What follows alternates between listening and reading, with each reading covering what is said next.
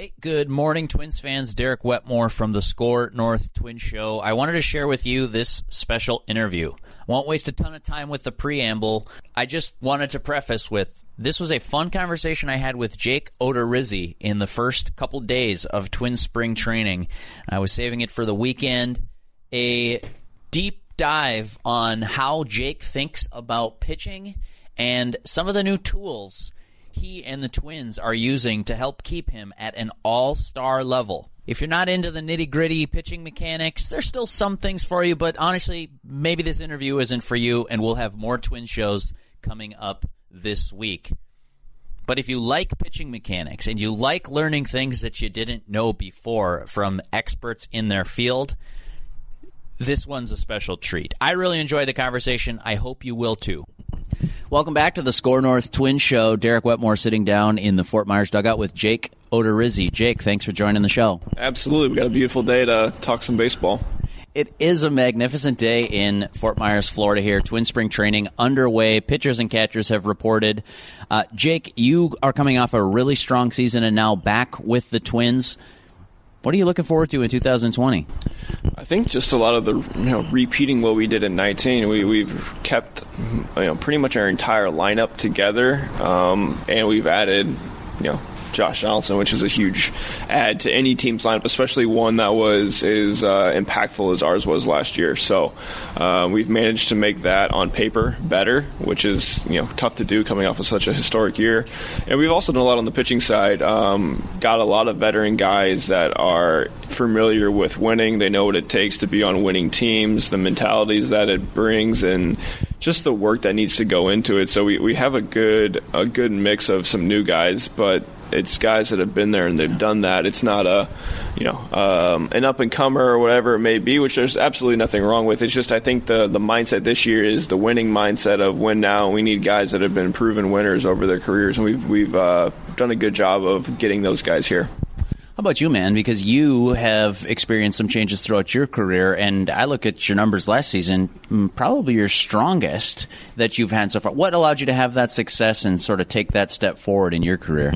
So the off-season work is the most important as a pitcher, and it's been well documented now that I've worked at the Florida Baseball Ranch with Randy Sullivan, and we've done a lot of great things and just kind of tapping back into how I thought I should be throwing, and you get out of whack over years. You create bad habits, and it's hard to break. So we just kind of tore it down after 18 and got back on a different program, some more mobility stuff, being a little more flexible.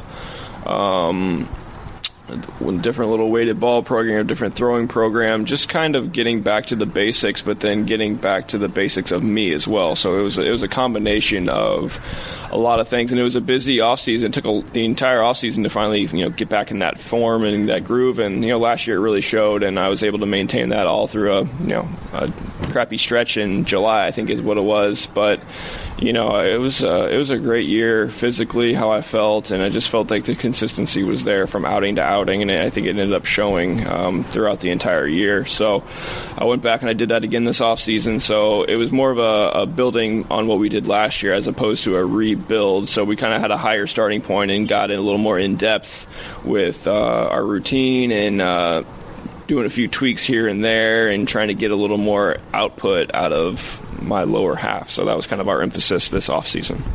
If memory serves, you're the Twins' starting pitcher strikeout rate leader since you joined the team. I think that's right.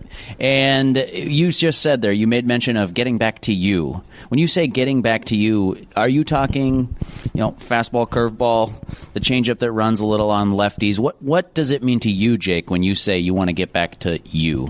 I think getting back to me was the consistency of being able to throw everything for strikes. My last year in Tampa, my first year in Minnesota, I was still fighting mechanics a little bit, and it's just a little bit out of whack. Physically, I felt fine, but when you're mechanically there's just something that's missing, or you're searching for something, or you're stuck in a rut of a bad mechanical habit, you know that you are, but getting out of it is the tough part. And it's not just like it's a fix on one day and you're good for the rest of the season. It takes weeks, sometimes a month, to get back, retrain your body and all that sort of stuff. But when I was early on in my career in Tampa, when I was at my best at the time, I was throwing strikes. I was not walking a lot of people. I was being able to pretty much command the strike zone well. Obviously the walks, they happen, blah blah blah, but it was just the consistency of pitch shape, the consistency of release point,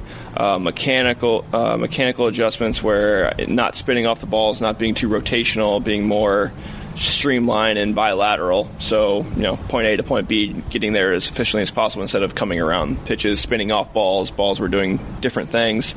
So that was the habits I was trying to break and get back to the consistency of location-wise, everything's online, staying in the strike zone, pitch shape, off-speed pitches are consistently having the same break. Maybe the location's not the best from time to time, which nobody ever is, but you want the pitch shape to be consistent so you know what it's going to do. And I think that was the most important thing last year, is consistent-wise. My off-speed pitches did what they were supposed to do just about every time. It's just a matter of execution when it boils down to that. When you talk about point A to point B and being as efficient as possible, I'm picturing in my head like an arrow that's pointing in one way, from the mound to home plate.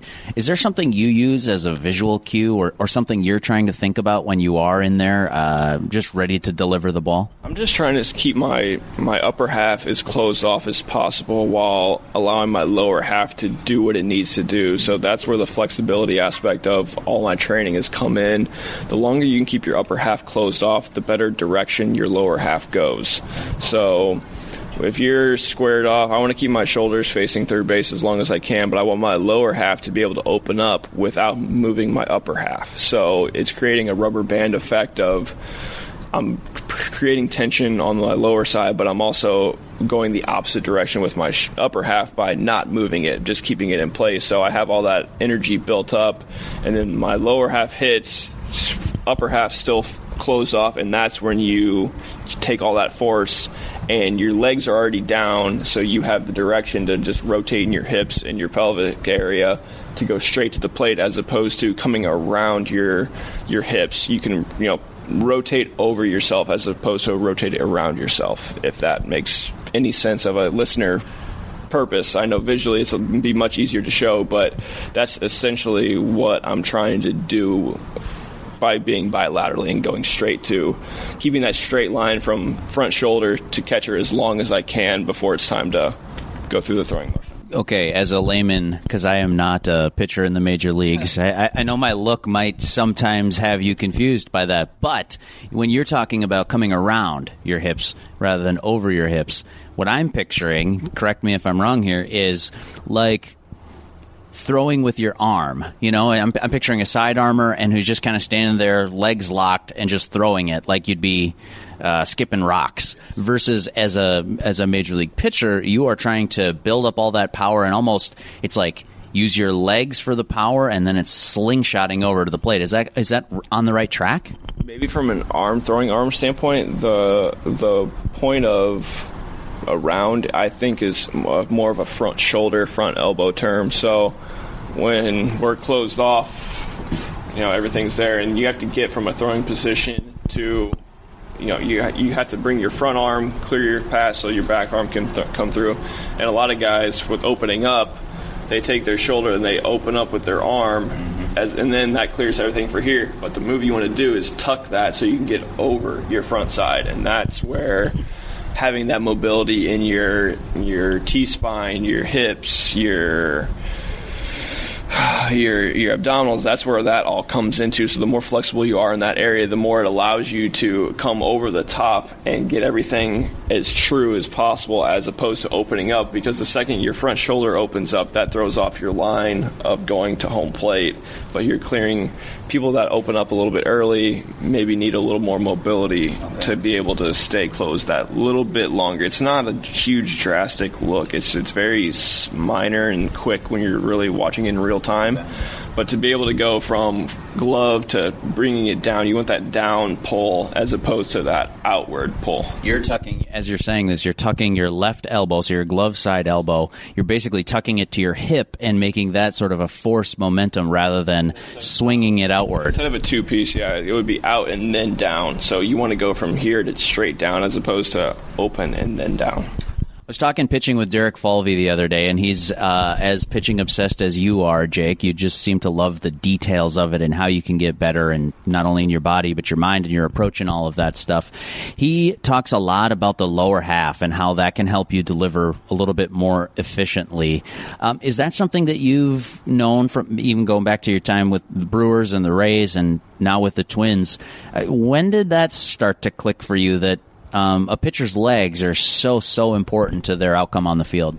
Yeah, the old adage was, force comes from the ground up. So if you want to build more strength, you always hear from a weight room standpoint, a pitcher should do twice as much legs as you should upper body, because your base is the most important thing when it comes to pitching, because that's your stability, your balance point, your drive, your everything. You can do so much with your legs that takes stress off your arm. So that's the correlation between lower half and pitching. Is the better your lower half works in an efficient standpoint, the less stress it takes off of your elbow, your shoulder, whatever it is, because that's your power source. That's where you want to be the most stable. So the more stable you are with your lower half, especially as a pitcher, when you land, you don't want any movement from your front side. The more stable you are, I've heard this, I don't know how factual it is, how true it is. So when you land with your front leg, an inch of movement one way, other, outside, inside, whatever it may be, can affect up to 2 miles an hour worth of velocity because of the direction that it is unstable in. So the more stable you can make your front leg, the better your direction is, which is what pitching is direction and force. And that gives you, maybe it's a mile an hour difference, but that can make a big difference of somebody in general, if you can add 1 or 2 extra miles an hour just because you're strong on your lower half. Just ask a hitter. Would you rather face 94, 96, or 96 or 98? So along those lines, Jake, I want to ask you about these force plates that I've seen around Twins camp this year. They have them for hitters. I saw Edgar Varela and others going through hitting mechanics, and hey, here's the force that we're reading from this. But pitcher's force plate is more like it's a mound, and just walk me through this, because I've never had experience with this, where you just throw a bullpen, more or less, and after the pitch, they can say, hey, here's where your force is going. What is it doing, and how is it helping you? So this is something that I've got to learn quite a bit on this offseason. Randy has one at the baseball ranch, so I would be on it twice a week for the entire offseason. So I think it's rough, without reassuring, I think I probably spent more time on it than anybody. And that's a huge benefit for me, because it's a tool that is such a benefit to a player once you understand what you're looking for, because there's a lot of information on there that if you don't have an idea of what you're looking for, or where you're looking to improve, or how to improve it, it's overwhelming. But so it's basically a AstroTurf mound that has sensors throughout the entire mound, and it tells you the direction of your force. It tells you how much you're putting into the ground, what direction you're putting it into the ground of, if you're going down the mound sooner, if you're pushing back into the rubber, if you're pushing straight into the ground. Ideally, you want to go straight into the ground and create that locking mechanism with your foot. And it shows you when you're going down the mound at what point your weight transfers. So there's a graph after every pitch, and it has different axes, like your y-axis, your z, or whatever it is. There's different color, different shape for all of it, and they're all overlap. So I don't know if they have it here or not. I haven't used the one down here, but at Randy's place, there's a video aspect to it as well. So it's a straight camera from the side, and once the pitch is done, it has video, it has the graph. You can go through your video, like toggle through your video, and it shows on the graph at what point during that video it is on the graph point. So you go to the max point on the graph of this is where I was at my max force into the ground, and it shows you at the video what that position looks like. So it gives you a visual on top of a visual, if that makes sense. You get to see yourself, not just the chart. Yes, exactly. So when you're looking at, what did I do right there that might have been different, you have all of your videos linked up so you can see the differences between this pitch, that pitch, whatever it may be, and you can make adjustments in between accordingly. But it really helps out with off-speed pitches because guys tend to not use their lower half as much on off-speed pitches as they do their fastball. So when you see the difference of your force, your impulse force when you throw a fastball as opposed to an off-speed pitch, there's, for the first time on there, guys might see a huge difference. And then merging the gap between those two, it's going to help your off-speed pitches get better because you're getting more out of your lower half, and you're going to have more sharpness to your breaking balls. You're going to have, everything along the lines of improving off-speed pitches, which is a huge benefit. Yeah, and it sounds like all of that in one, that's pitching. Yeah. Is this the next wave of pitching development and training? Like, you are a major league pitcher who is established. Is this the next wave for people, who are trying to get up, and even if you are up, trying to get better and be the best version of yourself? Is this what's next? Yes, I think so. I think it's one of those tools that is handy for every high level. So an elite high school player, a college program, a minor league system like this, and then a major league, team is the epitome of what you want, because you should understand your body more than anybody else. You're at the highest level of the game, and it might help you take yourself to that next level, just like it helped me get to this point as well. So it can help people of all ages, but it's one of those tools where you need to be kind of matured physically to use it, because it's not a tool for a younger kid. It's a very expensive piece of equipment, and it's one of those things that it can really help you take yourself to that next level. Maybe you're a guy that's had some injury history. You're looking to iron all that out mechanically, and you have to have somebody that knows the data on top of it. This isn't a home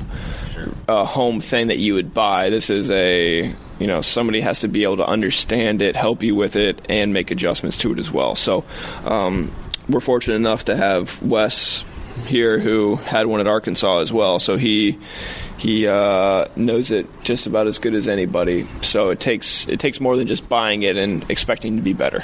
Yeah, slightly more to it than that. Jake, the question everybody comes to spring training thinking about, maybe ready to ask and or answer, depending on which side of the fence you're on. 2020 Minnesota Twins. You can go team-wide or personal. What are your goals for this upcoming season with a really great club that you guys have here on paper? I think personal goals as pitchers is tough to really quantify. I think your goals should be to stay healthy. That's the goal first and foremost. If you're not healthy, you can't perform and help the team in any fashion. So my goal is always to stay healthy, make every start, and limit walks. That's something that I think is controllable by me. A lot of the other stuff is like surface. Just on the surface, it looks good and it's sexy, like strikeouts and wins and all that other type of stuff that you always see publicized. Like, that's not the important stuff. I feel like if I'm healthy, make every start, and limit my walks, all the peripheral surface stats are going to take care of themselves. So I just want to go out and pitch and do my part every time I can do something. But as a team, I think last year should be a barometer of what we should try to strive for and expect. Each year is different, obviously, health-wise for a lot of teams and whatever it may be. But 101 wins, that's a pretty special season last year. So I don't think I want people to understand that if you don't win 101 games, it doesn't necessarily mean it's not a bad season. Just because you did it once doesn't mean you're going to do it again the next year.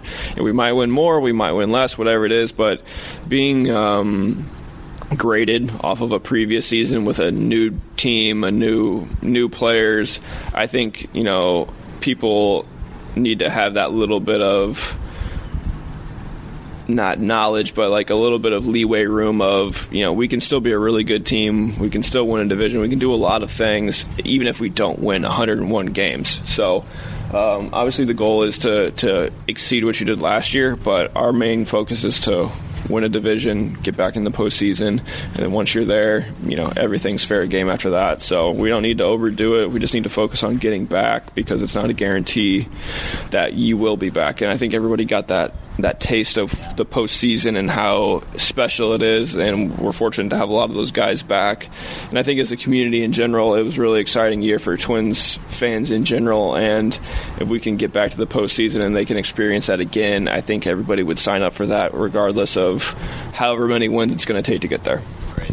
Twins All-Star pitcher Jake Odorizzi. Jake, thanks so much for your time. Absolutely. Let's have a great day today, huh?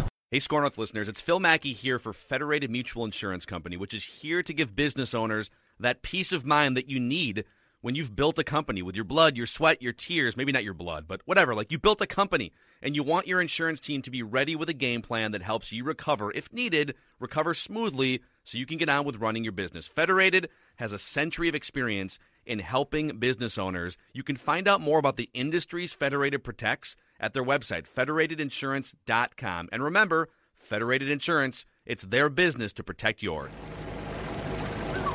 Planning to buy a new boat this year? Glenn Perkins here from my friends at Nelson Marine. The Nelson Marine difference is about customer service and a knowledgeable team of sales and service pros. 2 large showrooms filled with an impressive inventory of the best brands in the business. London Crestliner fishing boats, South Bay pontoons powered by Yamaha, Suzuki, Mercury, and Evinrude. Nelson Marine has been creating happy customers for 75 years. Visit their showroom on Highway 61 in White Bear Lake, online at nelsonmarine.biz.